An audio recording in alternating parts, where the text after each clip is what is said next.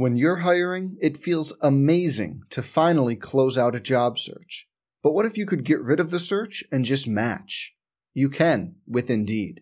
If you need to hire, you need Indeed. Indeed is your matching and hiring platform. With over 350 million global monthly visitors, according to Indeed data, and a matching engine that helps you find quality candidates fast. Ditch the busy work. Use Indeed for scheduling, screening, and messaging so you can connect with candidates faster.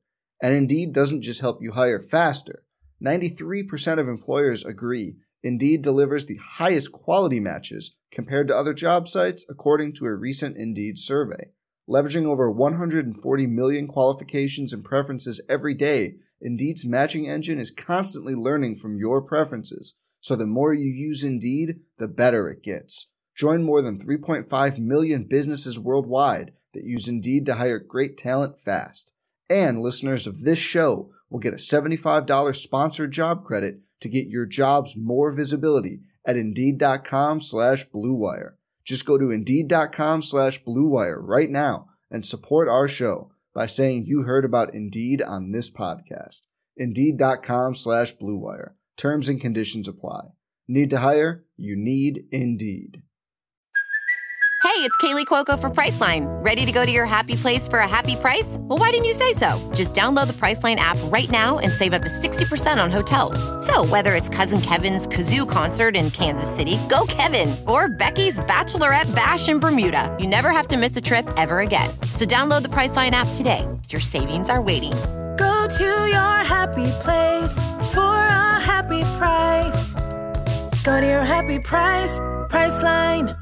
Hello, Her Hoop Stats fans. Today it's Aaron Barzilai coming at you for the Her Hoop Stats Unplugged podcast. Megan Gower's on vacation, but we'll be back next week. So today I'm joined by Gabe Ibrahim. Gabe, how you doing? I'm good. I'm inescapable on this podcast feed, on the YouTube channel, on the Twitter. I am inevitable. I'm here, and you're going to see me every day of the rest of your life, at least for the rest of the playoffs. Multimedia star, Gabe Ibrahim. I was wondering, do you think that our podcast today might have the toughest pair of last names to pronounce in WNBA podcasting history, or who else would give us a rival? I don't know. I mean, I think you can mess up anyone's last name. So, I mean, certainly, I don't think, like, Ibrahim is hard because people are, like, for Americans, but when I go to different countries, it's pretty easy. They're just like, oh, Ibrahim, because there's like, millions and millions and millions of Ibrahims in the world. They just don't happen to live here. So I don't know. I mean, Barzilai's tough from when you see it, but once you hear it, it's like, oh, that makes perfect sense why it's pronounced like that. Perfect sense. That's what I always say. Yeah. No, what's the what's the weirdest way you've had your name butchered over the years? So I actually went with Ibrahim for a long time because I was like, I just want people to understand that there's an I in front instead of an E or an A. But a lot of people just say like Abraham, and I'm like, how are you getting that from the spelling of my name? Like there's obviously a connection here, but that's not the same spelling at all. I'm trying to think. I mean, some people try to put like a heme in there, and I think that's probably accurate, but that's not how I pronounce it because we're Cuban and I grew up here. So, wait, say that again. Am I not saying it right at the end? Then it's not Ibrahim. Well, it's like they try to like really put it in. It's like Ibrahim. I'm like, that's cool. I appreciate the effort, but we can get a little bit. You can relax. I'm chill guy. Ibrahim is fine. Exactly. Yeah, so it's and they're like Ibrahim Ham at the end. I'm just like, what are you doing? But it's always Abraham. Abraham makes more sense to me than as a mispronunciation than Ibrahim. I would agree with that one. Hey, I don't mind if you go for it. What's the weirdest for Barzilai? For me, I've got a lot of my old high school basketball coach used to call me Barcelona. I get a lot of Barzilis. Barzilai's probably what I would go with. I used to get Ibrahimovic a lot too. Once Ibrahimovic became a big deal, my last name started to get pronounced a lot better. He was in the news yesterday. I saw that he just tested positive. So I hope your family is healthy. Yeah, my family's healthy. He's Ibrahimovic. We're not. That's Eastern European. We're more Middle Eastern. Very distant relation. Speaking of yes. names, did you see the video? And I think I'm going to say it right. I did not really catch really well how she pronounced her first name, but I guess that we've all been saying Dantas incorrectly, and that it's Dantas. Yes. It sounds like. Yes, I did see. So that was Ruko right at the beginning of the podcast, because a lot of people on Twitter like to give the announcers some well-earned what would I do, criticisms about how they pronounce names. But apparently that's how she wants her last name to be pronounced, is Dantas, not Dantas. I tried to watch the video. How would you pronounce the first name? Her first name, I believe, is Damiris. That's how I've been saying it.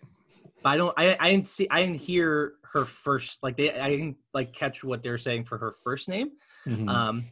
So maybe we can get into a post game with her and ask her exactly how to pronounce her first name, because Dantas makes sense to me.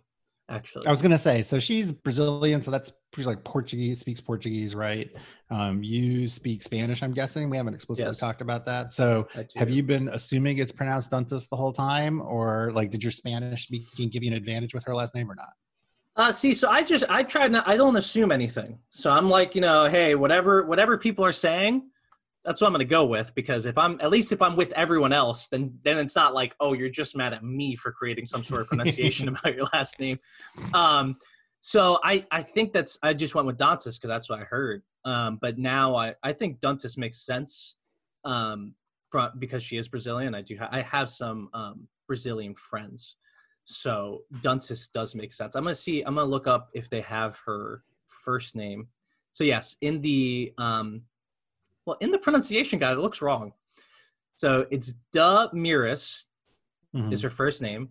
The last name is Dantas. Yeah. I think it's a Stu-do kind of situation. Yeah. So I knew a Stu. So I knew Stu-do because she had that video last year. And I know she grew up, or at least spent a lot of time in the Canary Islands. I was like, oh, okay. So I heard about her name for a while.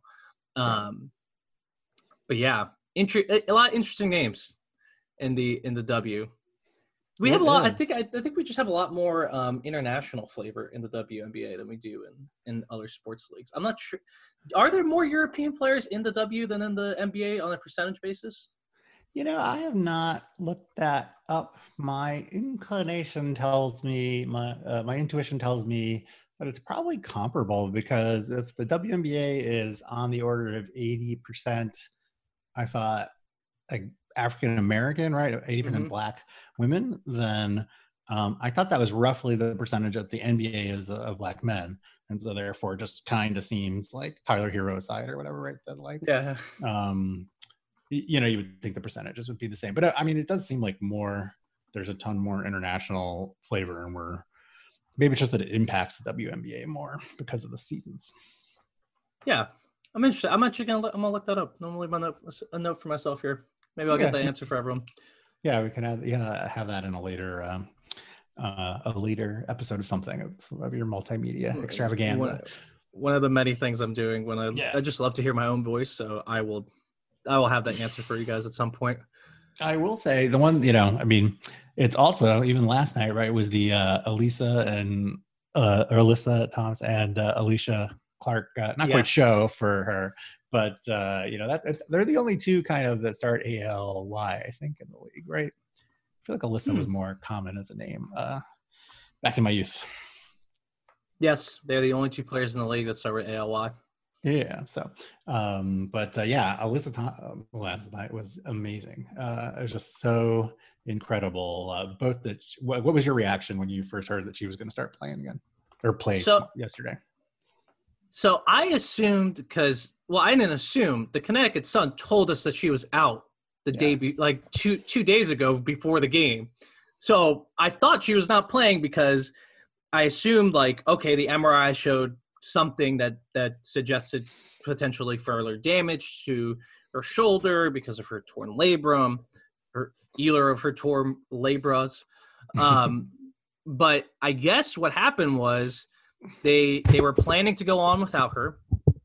And they said that they saw the MRI and said, well, if she does, the MRI looks clean. It was just dislocation, and I guess she came back. But I knew as soon as I saw, I think it was Natalie Heverin or Alexa Philippou. I'm not sure who had it first, but one of them said it's a matter of pain management. I was like, if it's a matter of pain management, Alyssa Thomas is going to play. She's the toughest player in the league, both in her style of play. I think just like her attitude. I remember I talked to John Cole Jones before the season started for a story about a coffee mug, and I was like, her coffee mug is very happy and smiley, and she's hugging the coffee mug. And I was like, oh, if they made an Alyssa Thomas coffee mug, what would it look like? And she was like, it'd have to be called the mean mug, because Alyssa always has that. Alyssa has that look when she's playing. I was like, hey, Alyssa's really intense on the court. How is she off the court? And John Quell took a second. She goes, yeah, she's pretty intense off the court too. So I was like, okay. Really? I was like, this is a person who is consistent in who she is. And I think as soon as I saw that it was pain management, I was like, okay, she's playing. And I thought she might be a little bit limited, or I knew she wouldn't be tentative, right? But I thought maybe the coaching staff would say hey, hold back a little bit. Hey, don't play all these minutes. Hey, maybe relax because we need you for the rest of the series. They didn't do any of that. She went off 23 points, 12 rebounds, 4 assists, 38 minutes. Incredible. Merely a flesh wound, right? So it's unbelievable that she could do that. And I was I saw the injury report that she was out. So then when they said that she was upgraded to questionable, it was just like, what's going on? It looked like so much pain. And then I didn't feel like we saw her really wincing or anything even, right? Did you think she really looked affected by it at all? I didn't see her hanging her arm or whatever. I didn't think too much. I don't know. I mean, I think she has, as tough and rugged as she is, she does accentuate contact, is what I like to call it. I don't like to call it flopping because. Oh, I'm talking about running when she's with her arm hanging down at a weird angle, she just no, ginger on it. None of that was there. I think when she hit people, because that's what she does. I mean, that's what one of Alyssa Thomas's best skill is she'll just launch herself into someone with her shoulder and then get a shot up. And it should be noted that this is also her shooting arm. Not that she doesn't shoot, because she does have 2 torn labor in her shoulders, but this is where she gets her shots up from. So I thought in some plays where she kind of, ran into people, it was a little bit more wincing than usual. It seemed just a slightly more painful, and she was kind of conscious about the tape there. But yeah, not a ton of visible pain. I remember, I think in the first minute of the game, she ran headlong into Angel McCautry, just nailed her. And it was a huge collision. And first person back up off the ground was Alyssa Thomas. No help. Didn't wait for her teammates to come. Popped right back up. I was like, yeah, she's going to be okay. And she hit a floater on her way back. If she is in pain, I don't think we're going to be able to see it. That seems to be her MO. But yeah, I mean, the Sun team, they're within a game of the finals. I think this is pretty. I mean, I'm shocked. Obviously, we're a little surprised about what Alyssa did, but how surprised are you that they're here? Because I did not pick them to get here. I thought they would lose to the Sparks, but I'm pretty surprised that they're now on the verge of making their second straight finals. Yeah, I'm incredibly surprised. And think about Washington. It was their second straight finals last year. So what does that mean if Connecticut makes it? Yeah. But yeah, no, I was very surprised. I thought that, just how did they go 0-5, right, to open the season? And then, they've just been on this run ever since. I mean, maybe, they're gelling a little more. Thomas is just, I think, incredible in the playoffs. I didn't really realize how good it was until I dug into the numbers yesterday. I don't know if you saw that thread, that playoff appreciation thread.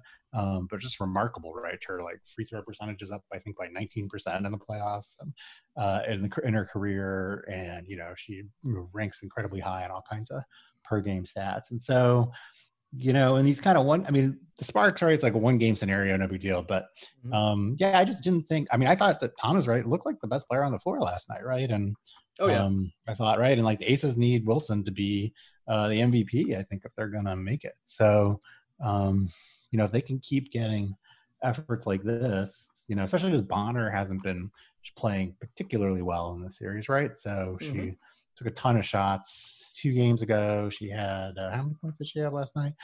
She had 15. Oh, no, excuse me. She had 12 points 12, last night. 12. Yeah, I only shot like 4 of 11. So she's definitely not been the most efficient, although she did have a double-double with the 10 rebounds as well. So, but, they're getting contributions, right? Jones played well for them last night. January did well too, and Thomas. And so maybe they're just peaking at the right time. So I guess my question for you is, I thought the quote of the playoffs was Bill Laimbeer saying it's a 200-minute series. And so do you think it's going to be a 200-minute series, or maybe 205 or 210 if we're lucky?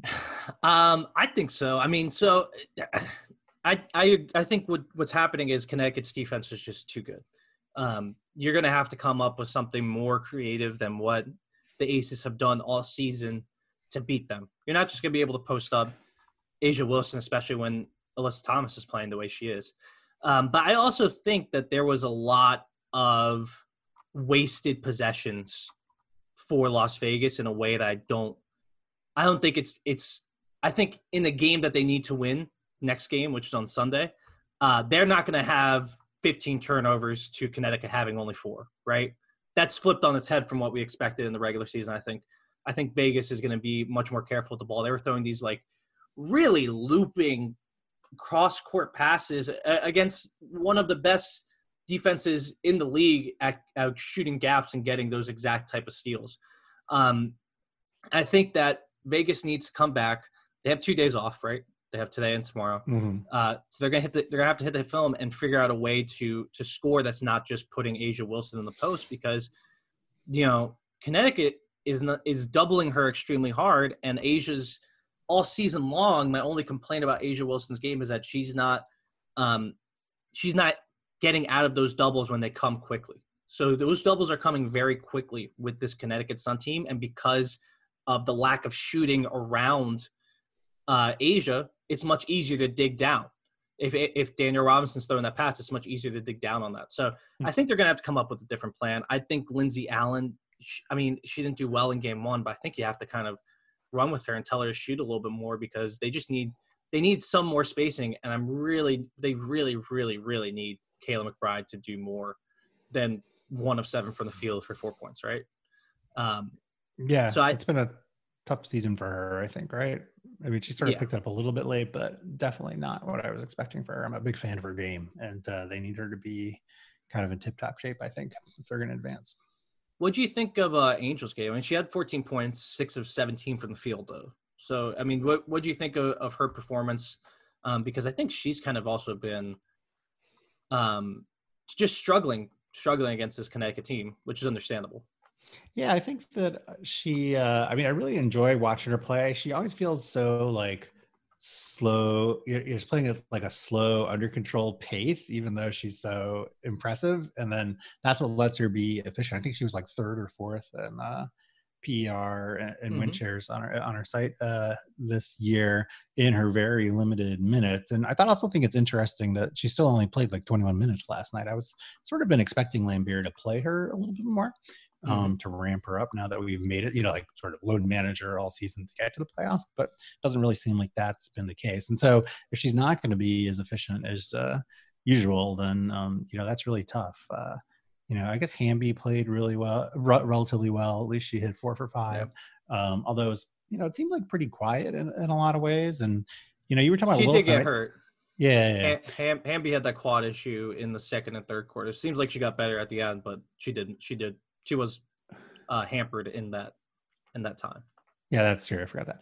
And, for me, you were talking about Wilson, like you talk about her in the post, but I feel like she's in the high post so much. Like that's, I think, my one complaint for her. Like the sort of player analogy I think of on the men's side for her is like Carmelo Anthony, right? She's all about that elbow jumper and whatnot. And she's great at it as a skill, but like, I'd like to see her really get into the paint more in that way. And, more of the moves like that amazing Alyssa Thomas spin move and banker from the post that happened late in the game and that final run where she was dominating. And so, that's kind of really my concern over, I guess I'm all over the place with your original question, but that's kind of my concern about the Aces, right? Is just sort of how they're going to um, manufacture that offense against Connecticut. They've been struggling.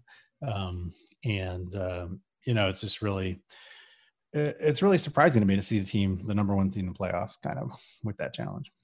I think what's happening though is, Asia's just in a land war with Alyssa Thomas in the post. And as we said before, right, like this is the toughest player in the league, in my opinion.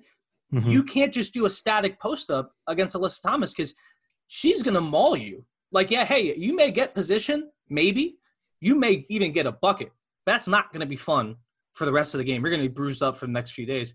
And I think that's kind of she wore down Asia in game 1, and she wore down Asia in game 3. And I think you just have to do some more, screening before Asia gets into the post. What was happening was the Aces would come down, their transition opportunities would get stopped because Connecticut's getting back so much faster than them. That's been a huge part of the series. They're beating Vegas down the floor, so there's no transition opportunities.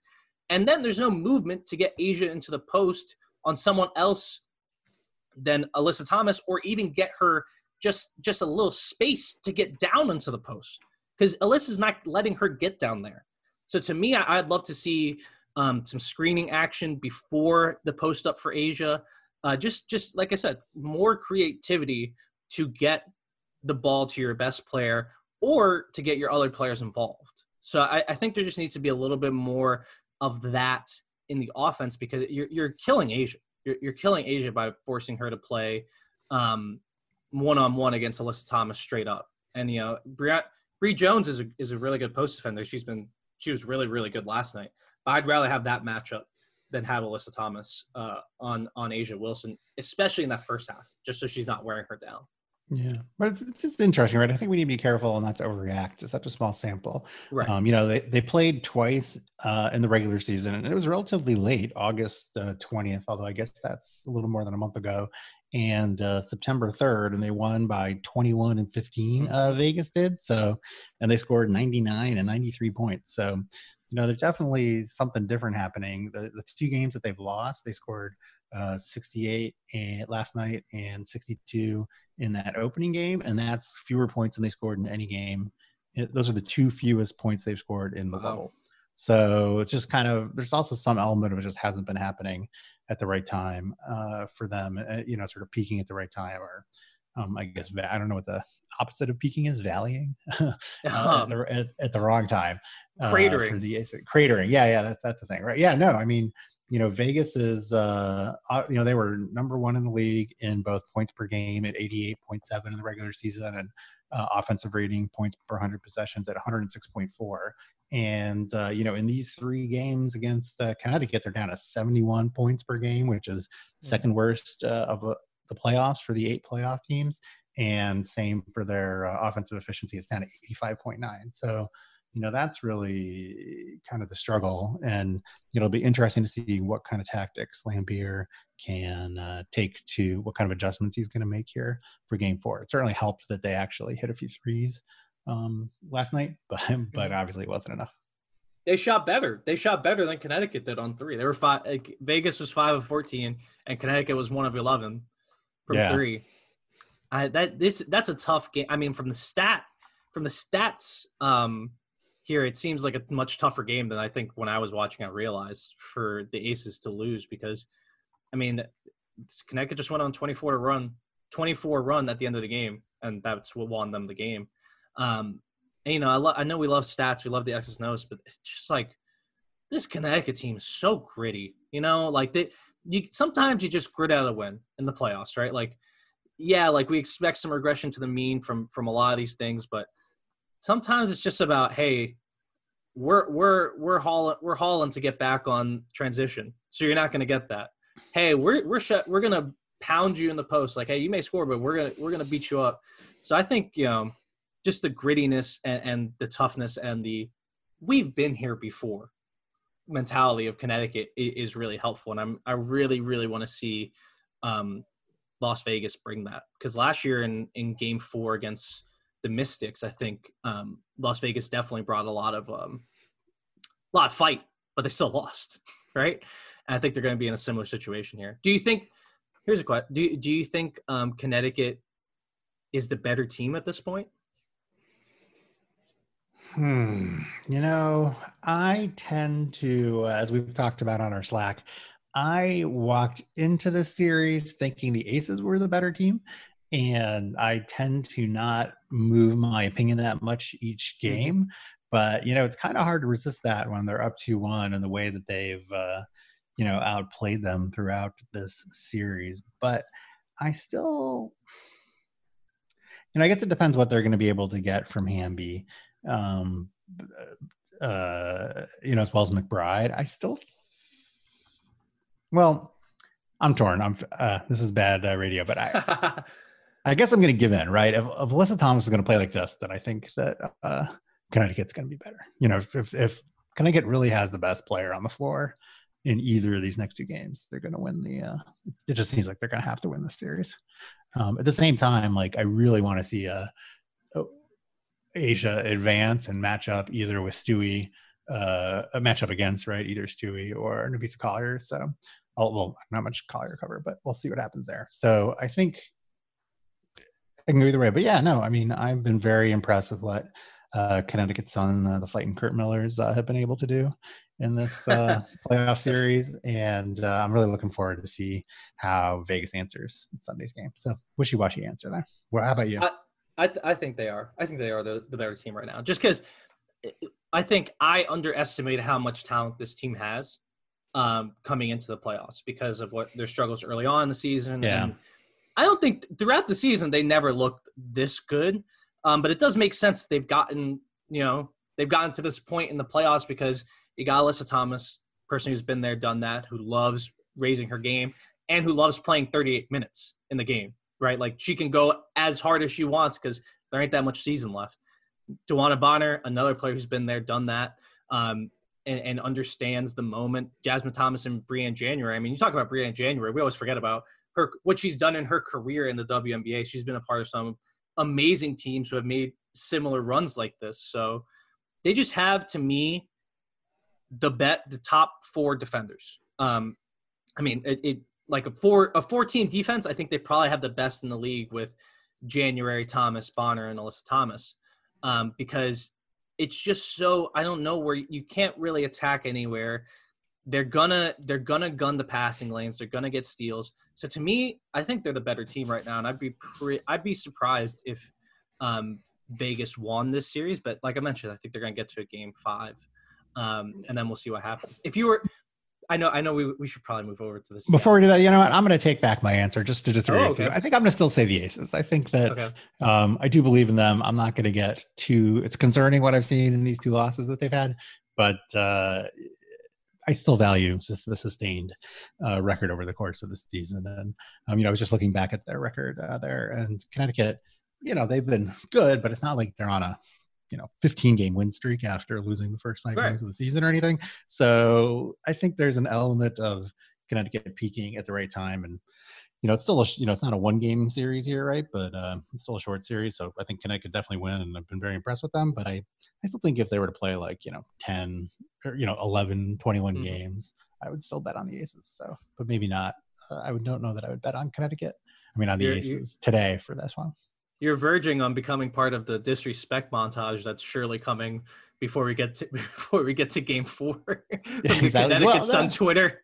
I respect them both, right? It's definitely it's a coin flip, and I think actually, obviously up 2-1, Connecticut's in the driver's seat. So I think that they got to be favored for the series, but I think they've only won 2 games, right? So. It's not that much of a repeatable phenomenon. If I'm going to be in the disrespect, do you want to say something else? I think I've said some things about respecting Connecticut, but how about you? I really respect them. I have no interest in being part of the disrespect montage, although they'll say we said it anyways. It doesn't matter. No, I think they're smart. You and a bunch of other really smart people who understand. You got. I think. The people who are really understand the data and really you guys are less likely to change course, whereas I'm always changing course, which is not good. I think either way can lead to bad results. No, it's not. Right? But I changed course in the playoffs because to me it's here we go. First Miami Heat mention. You look at the Miami Heat, right? Like it makes no sense that this team is in the conference finals.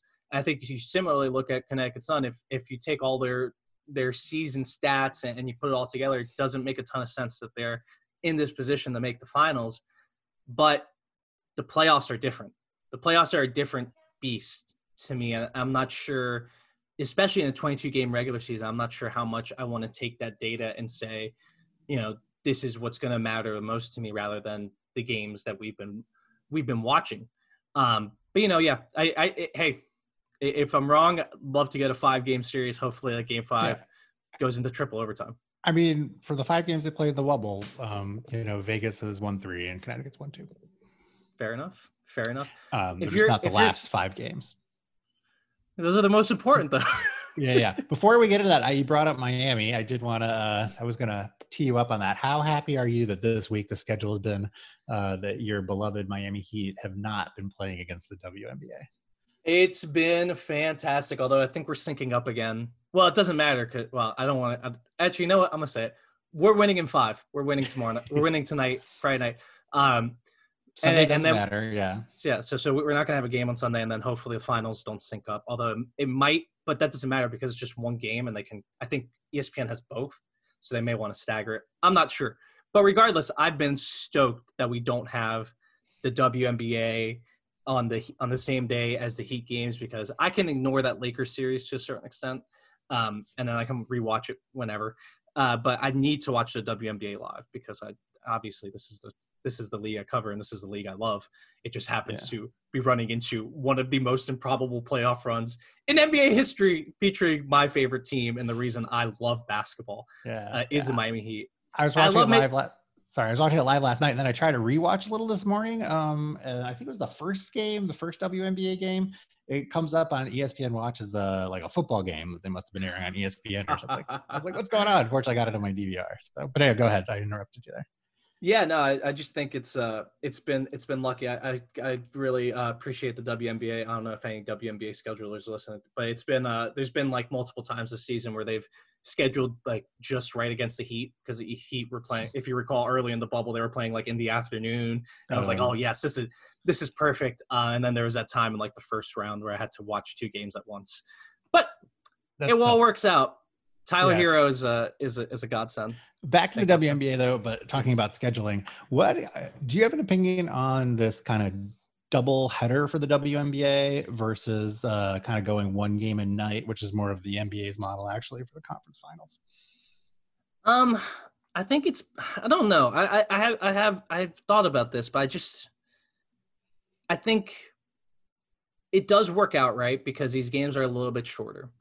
And I think if you're not going to do like a post-game show or something, then this does make a certain sense. And then you also don't have to like have, if you're only having one announced team, which the WNBA is currently doing, then it makes a lot more sense to have it all in one night.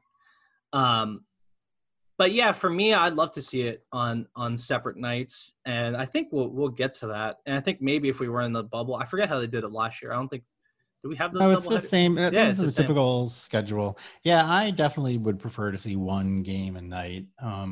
You and I both enjoy the NBA too. So, and this is an exceptionally weird season. It's funny. There's all the different sort of segments of basketball fans that are out there, right? Some people don't watch the NBA. There's questions about should you run it up against football on Sundays or not? But again, there's unclear what the crossover of the fan base is. But I just think that there is obviously enough data for the NBA to think that they're better off running, 1 game a night. And I guess it's a little longer, but they could still run their doubleheaders like they used to. And I just think it'd be better to have something on the court happening in the WNBA every night. I agree. I'm kind of torn on. I mean, would you have them schedule it? So one thing I think we talked about last week, given this exceptional year, one thing I contemplated I think it would be a good idea, although not ideal, would be if they started all the NBA playoff games at 9 in these conference finals, and then the WNBA could run 7 to 9 by itself, as opposed to having a conflict like it did last night, so that you could at least pick up some of the NBA fans that could go adjacent and move to the WNBA. I think the assumption is that there isn't a lot of NBA fans who are going to tune into the WNBA. Mm-hmm. They're obviously like us, right? Like I think I think a lot of WNBA fans watch both because I think you're just a basketball fan. Yeah, right? it's one of many pathways is people Right. going from the NBA to the WNBA. Absolutely. So I think a lot of I'm guessing a higher percentage of WNBA fans also watch the NBA than NBA fans watch the WNBA. I think their assumption is that won't cross over. If you put, if your plan is to get the NBA fans to watch WNBA, they're planning on that not working.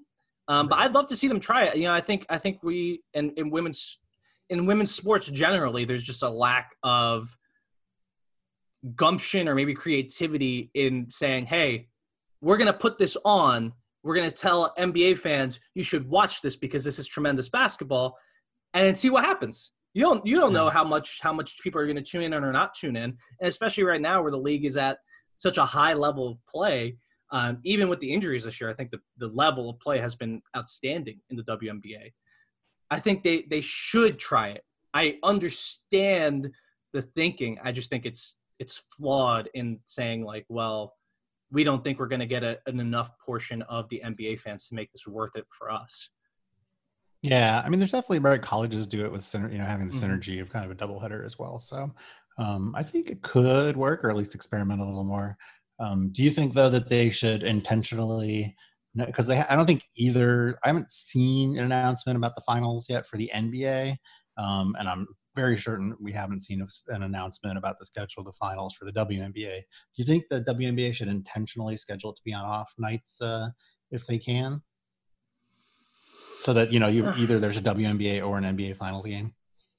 Yeah, I think that'd be that'd probably work out best, right? I like the idea of having the weekend.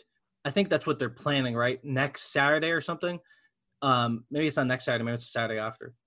No, it is next Saturday. Next Saturday, they're planning to have a doubleheader with the NBA finals and WNBA finals. That's a good idea, especially. I haven't seen that. Yeah, I saw that, and obviously I think the schedules could change depending on how long each of these series goes and what happens. Especially if we have something like what happened in the first game of the Seattle-Minnesota series, which cross your fingers that doesn't happen again. But I think that's a good idea. On the weekend, not going up against the NFL, going up against college football, which I think is struggling a little bit this year because the environment's very different. You go and you have a doubleheader and you say, hey, look, we're going to have the same pregame, postgame show for each of these things. We're going to lead into both, and we're going to ask all of the fans to stay here on the first game or the second game. And then you say, okay, you're going to get hooked, and then you go each night. So there's basketball every single night. That's what I'd like to see. I'm not entirely sure what the plan is, and obviously it's 2020. Plans are going to go out the window. Exactly. Yeah, I don't think I'd seen that set in stone. I must have missed that if we got a communication from the league office, but I'll look that up after we're done podcasting. Yeah, I would be interested though. I hope they do give the WNBA its night. I'm interested to see how it goes though. I mean, definitely going up against each other. I mean, this doesn't happen in a normal season. But going up against each other is kind of cannibalizing basketball viewers generally. Yeah. But I think there's a way to make it to synergize it. I just wish we had I wish we had just more announced crews too for ESPN. I'd love to see like Ryan Rucco and Rebecca Lobo do an NBA game and have Doris Burke and Mark Jones do a WNBA game. But obviously this year great. Can't happen. But maybe one thing that's really amusing to me about the doubleheader format in contrast to the NBA is because it's the same crew on both games. I think the problem, and they're on different courts, right? So I think the primary reason that they're doing it is really to give Rebecca, whoever's calling the games, like a 10-minute break there between games, so that they're not sort of stuck in their seat for 4 hours at a time. No, I think it's tough. I think Ryan Rucco and Rebecca Lobo have been on the podcast with John Little, right? Yeah. I think, they both talked about, I've called games before, and I haven't called these intense games where you're on national TV with all these expectations. Like, that's a lot of minutes. That's a lot of minutes to put up as an announcer. So I'm glad they're getting a little bit of a break. But man, I'm impressed with their stamina. I do wonder how hard it would be to go every single night. And then it's kind of, I'd rather no shade to Pam Ward or LaChana Robinson. They do a great job, but I'd rather have Ryan and Rebecca do all the playoff games because I think they're the best. To me, they're the best crew in basketball. So I want them on every single game. Yeah, I enjoy them all. So I'm not gonna pick a favorite. Obviously, we're big fans of all of them. I like when Pam and LaChina and their witty banter. They're fantastic. They're fantastic. I don't know if they're they called the game Tuesday. I don't know if they're going to call any others the rest of the playoffs. I love LaChina on when we get her time, especially when they've been bringing in the current players. That's awesome. That's really awesome. That was a question I meant to ask you that I forgot to tell you I was going to ask you is, do you have a favorite yet of the players that we've seen so far kind of coming in for the guest appearances? Sue Bird, does so much during college, right? But she's playing, so we haven't seen her. So it's good to see some new faces. Do you have a favorite? I think, my favorite is Christy Tolliver because Christy Tolliver is my favorite player. So I love seeing Christy Tolliver. I think she has a lot of opinions too. And she's played in the league so long that she doesn't care who's going to get mad at her because who cares? I'm Christy Tolliver. What are you going to say to me? Right. I think she's been great. But I've been really impressed with Laisha Clarendon. I don't watch a lot of Pac-12 basketball. I know she does. She's an analyst over there. But I think she's great. I think she does a really good job breaking down the games, and she keeps it light, but while also giving you some more heavy analysis. But Natasha Cloud is obviously someone I've come to. Yeah. Natasha is someone that I got to cover last year, and she just brings so much energy. And we have in this league and in the NBA, but I think in the WNBA, there's so many good future broadcasters here. Mm-hmm. I think they're gonna be all over the place when their playing careers are done, and we see it. We already see it because they can do multiple jobs in the season. But I think they all do a really good job, especially LaChina. LaChina's an awesome host, as we know. Yes. So, so we should probably briefly talk about the Storm Lynx game too, right before we call it a podcast. Yeah. It was a tough one for the Lynx. So they lose 89-79. I think to me, the crucial stretch in this game was right before halftime. There's two. There's a crucial stretch right before halftime where Seattle goes on a 14-0 run to end the half. It was like a 5-minute run too. They didn't score in 5 minutes. I rewatched that this morning. I was like, whoa. It was, and so Nafisa Collier gets her third foul. I don't remember exactly when, but it was sometime right after, right at the beginning of the second quarter. She had gotten 2 early ones that were bad, and she was being a little reckless. And then her third one was just being in a bad spot. I think that was the right call. Do you think that was – because I she wasn't vertical. Her hands were down. It's a weak call, but I don't know how you don't make that call when she makes contact and her arms aren't vertical. Yeah, I think I agree with you, but it's tough. She's the only player that was not negative from a plus-minus perspective last night. No, yeah, she didn't play in that. Lynx. Well, she didn't play in that 14-0 run because Cheryl Reed kept her out. But she still did play 28, almost 29 minutes, so not that far off. Well, and I think that kind of is more. It indicates more that that 14-0 run really kind of decided the game. What do you think of Reeve keeping her out? Because I've always been a proponent of. She has 3 fouls, and you got to take her out for some of the second quarter. But once it starts going south, and you're getting down to this good of a team, you can't keep her out. All right, hey, maybe she gets her 4th foul and the game's over, but she doesn't play and the game's over because your team needs her, especially without Sylvia Fowles playing. I thought that was a mistake there by Cheryl Reeve to not put Nafisa Collier back into the game, and then she only finishes the game with 4 fouls. She got really late.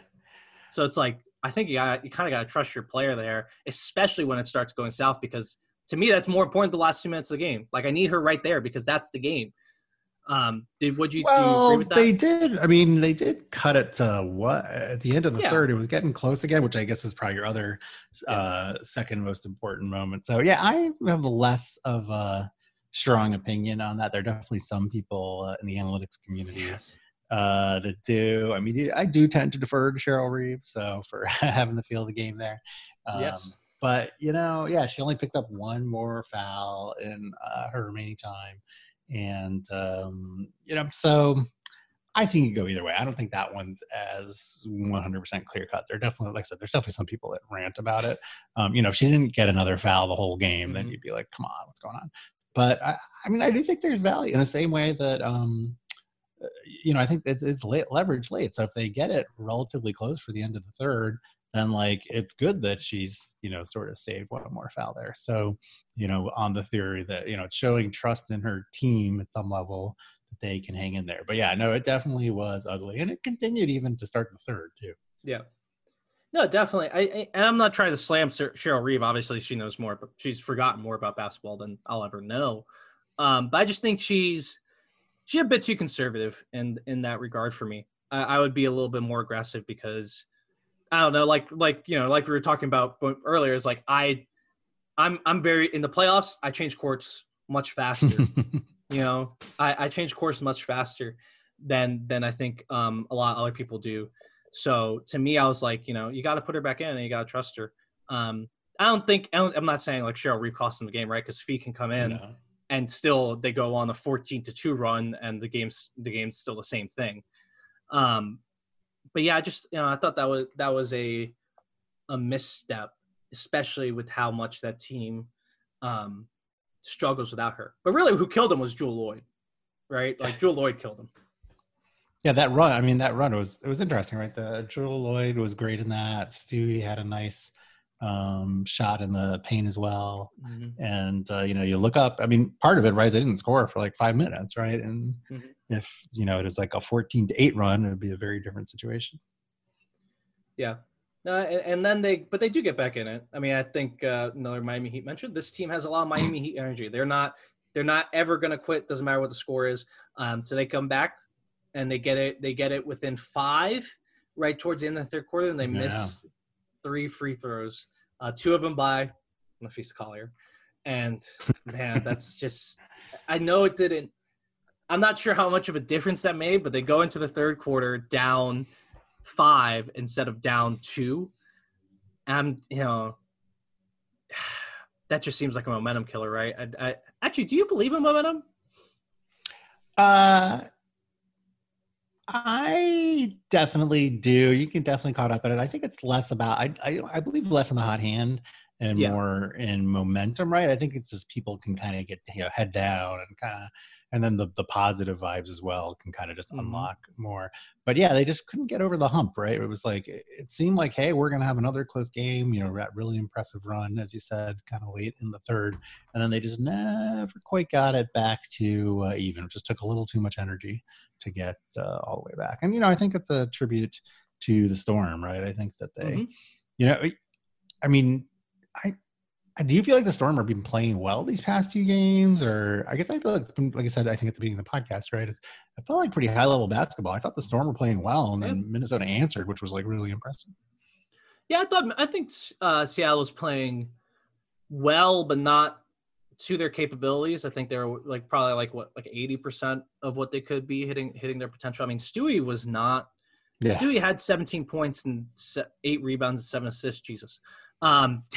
17 points, 8 rebounds, 7 assists, 3 steals, and 2 blocks. So, yeah, she had a great game, but she was only 4 of 13 from the field. I don't think they've been playing, like, outstanding, dominant basketball, but they dice you up. You can't make a mistake against this team. If you're out of position for a second, they're going to find that spot, and they're surgical about it. And if you make enough of those mistakes, you're going to lose. So I don't think they've been playing great. I think they've been playing really, really well, certainly. And then I think they have those moments, right, where they are playing great is what I would say, but it's just not sustained greatness for the whole game, which, maybe you don't need that over, although you might in the finals, but, they definitely had the moments where they just kind of, look like the favorites. Yeah. And now this series is, no shade to Minnesota. I'm sure they're going to play really hard, but this series is over. No team in WNBA history has ever come back from an 0-2 lead in best-of-5 series. I'd be pretty surprised if this is the one because of how good Seattle is. But would you take Seattle over Vegas or Connecticut, assuming Seattle does advance? Yeah. No, I'd take them. I'd pick them. I think the more interesting thing is if you're Seattle, who do you want to play? Well, I think if you're ESPN, you want Seattle to play Vegas. Yes. It's the Boston LA thing, right? But I don't know. I mean, I think I would rather, if I'm Seattle right now, I kind of want to play Vegas. I don't want to play Connecticut. I don't. They've been playing too well. They're too hot. They got Alyssa Thomas, and even if I think they're just going to beat you up, and I don't want to do that. I'd rather not. I'd prefer not to play them. And I think it kind of, man, that'd be. I think Connecticut could turn that into a rock fight. Not that Vegas can't if they're playing really well. I think Connecticut can turn it into a rock fight a little bit more. If you had to pick, who would you rather play if you're Seattle? I'd rather play Connecticut. I think I just have too much respect for Las Vegas, and again, right? I think that if Las Vegas can be clicking, they'll just be that much harder. And Asia Wilson, earned the MVP this season. I thought certainly by a whisker. I don't think it was tremendously different, but she did play a couple more games than Stewie, and so I have too much respect for her. I have respect for Connecticut. Let's be clear, but and I more importantly though, like people love to. I actually don't love to talk about that question as much as a lot of people do, right? Because I think it's just you don't really have any control. That if Seattle clinches, then and there's one more game for the Aces Sun series that they're scouting both. They're not they might kind of have idle chit chat about who they'd prefer to play, but they're going to just take whatever the road to the championship is for them. Yeah, I think they're gonna. I'd pick them either way. I like I said, I'd pick them either way, but it'll certainly be interesting. Yeah, especially I had Seattle. We did our last power rankings. Yeah. I had, even though they were the second seed, I had Seattle as number one in my vote for her Hoop Stats power rankings at the end of the season before the playoffs started. Yeah, I think Natasha Howard getting going has been huge. I mean, she's not scoring. I think I saw someone on Twitter, and no shade to this person because it was a really funny joke, but someone said like, "Oh, Natasha Howard's been out for a long lunch this year." I'm like, what are you talking about? She's been amazing defensively. She leads the league in defensive PIPM. She's been I don't know if she's the linchpin or whatever, but she really enables a lot of what they do defensively. I think she's playing well enough offensively now that she's totally helping this team in a major way. I think Sue Bird is also, I think Sue Bird has more to do offensively. Especially, I don't know how healthy she is. That's the only problem, but I'd like to see her do a little bit more offensively. 2 of 8 from the field, 1 of 6 from 3. If she gets going, then I don't see how anyone beats the Seattle team. Yeah, it's really interesting to think about how you order the starters, right? If Stewie's the best starter, where Sue Bird falls in that. Right now she's definitely the 5th starter. With Jewel Lloyd playing like this. Right.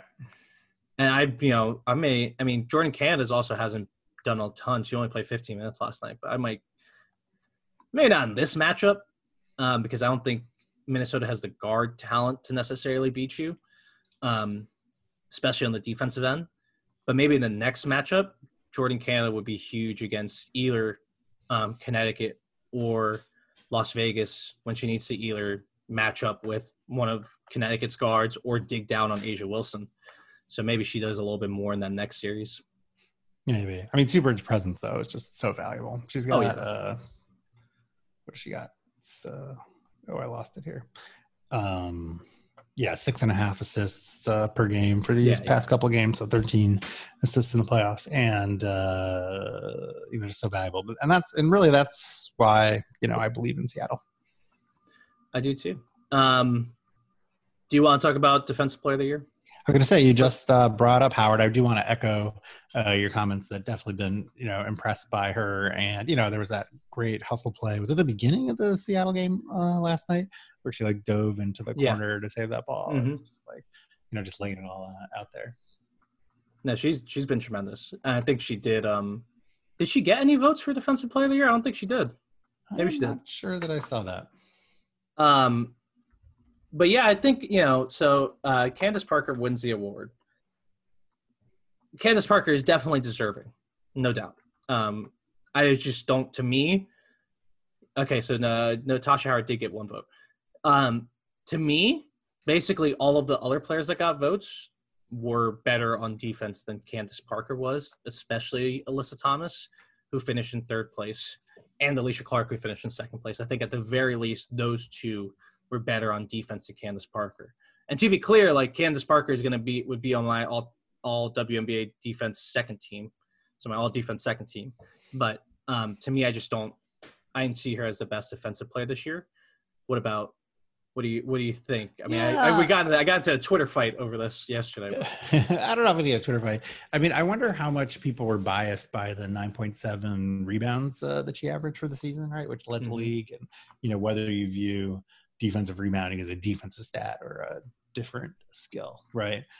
She was ninth in the WNBA in blocks at 1.2, but yeah, our friend Richard Cohen definitely biased me with a segment that he had in his W Dozen that he was putting out during the season, showing some clips of her, not being very effective on defense. So I don't know that he's done the same dig in on the other two. I'm sure you can find similar. I'm not sure you can find, but yeah, probably you can find clips on the others. So it's such a close call. I didn't think there was anyone that's like a clear standout. But yeah, I mean, I guess we're giving Alyssa Thomas a lot of love, so she probably would have gotten my vote, I guess.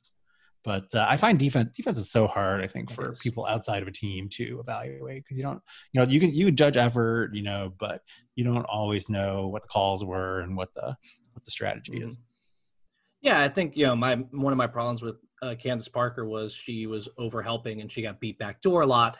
But that could be the scheme, right? If they're hedging on the pick and rolls and she's hedging really hard, then that's kind of on the guard if the roll man gets the weak side help if the roll man gets to the rim. But to me, my biggest argument against Parker as the defensive player of the year is that the two best things that she did this year, in my opinion, is she boxed out extremely well, and that's a very, very, very valuable defensive skill. I'm not discounting that at all. Boxing out is massive, because you need the defensive rebound to end the defensive possession. And she was great in the weak side help. Again, massively important defensive skill. However, for me, the things I want to pick in my defensive player of the year are on-ball defense and rim protection. And Candace Parker was a really good rim protector. But I think just on-ball defense, Alicia Clark and Alyssa Thomas are better. Rim protection, Stewie was better. Natasha Howard was better. Nafisa Collier were better. Brianna Turner was better, right? So I got to say, that Stewie block last night was amazing. Banham had that sweet move. You were just like, oh, that's beautiful. Then Stewie came out of nowhere. Not really nowhere, but yeah, that was great. Yeah, I think that the same arguments that apply against Candace Parker also kind of apply to Stewie, other than Stewie just having one of the best defensive teams ever around her. So yeah, I mean, ultimately it's fine. I just think that there was a lot.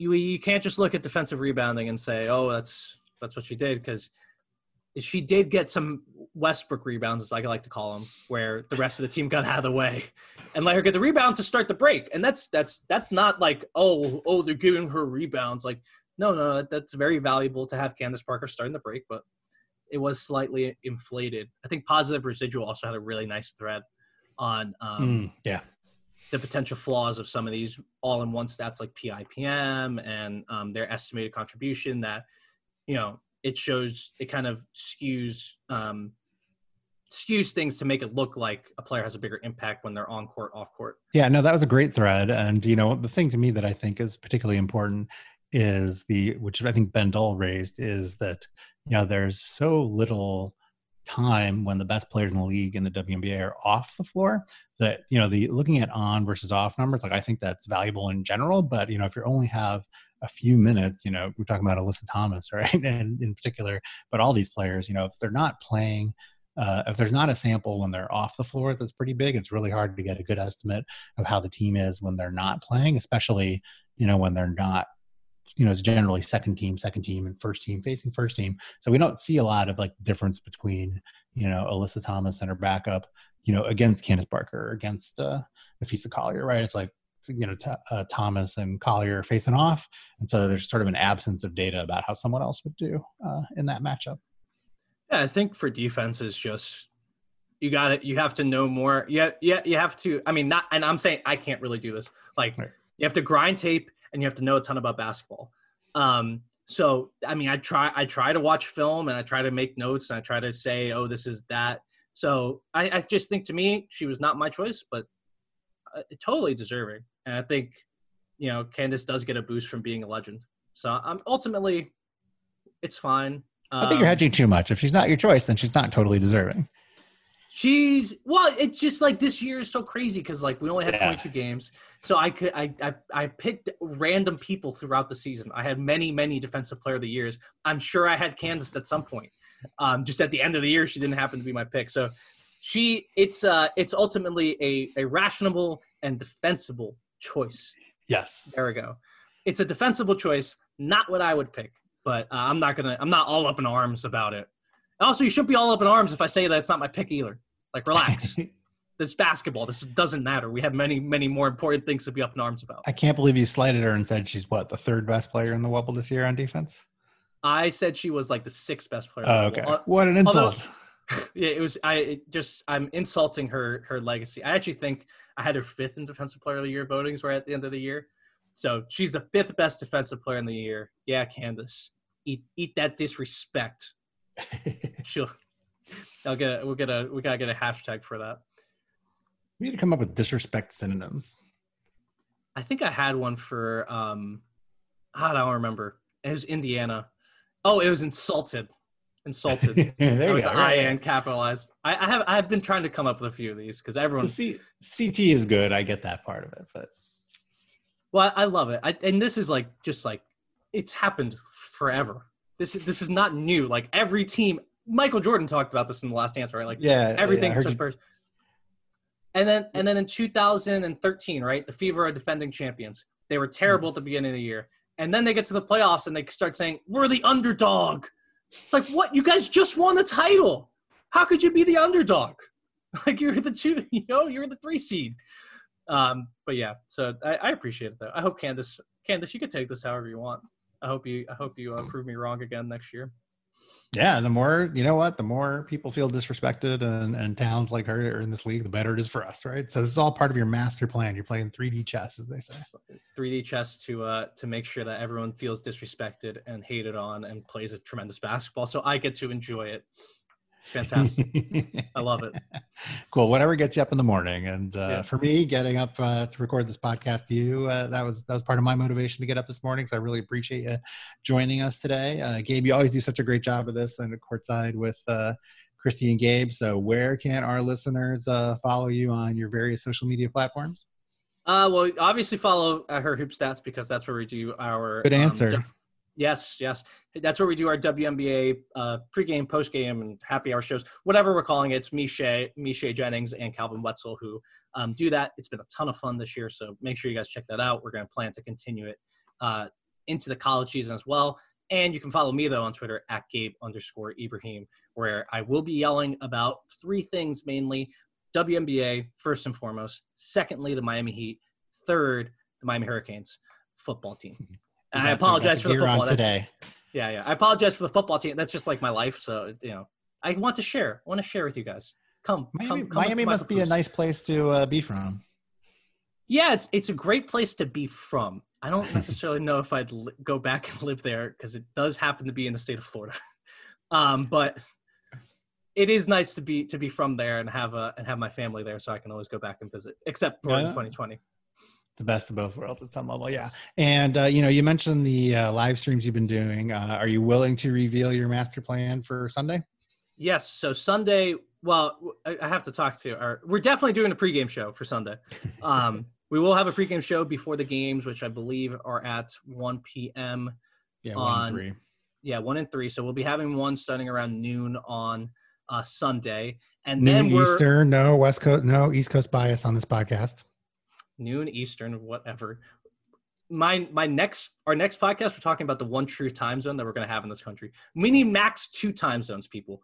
But Eastern time, noon Eastern time. We're going to be going live on the Her Hoop Stats YouTube and Twitter.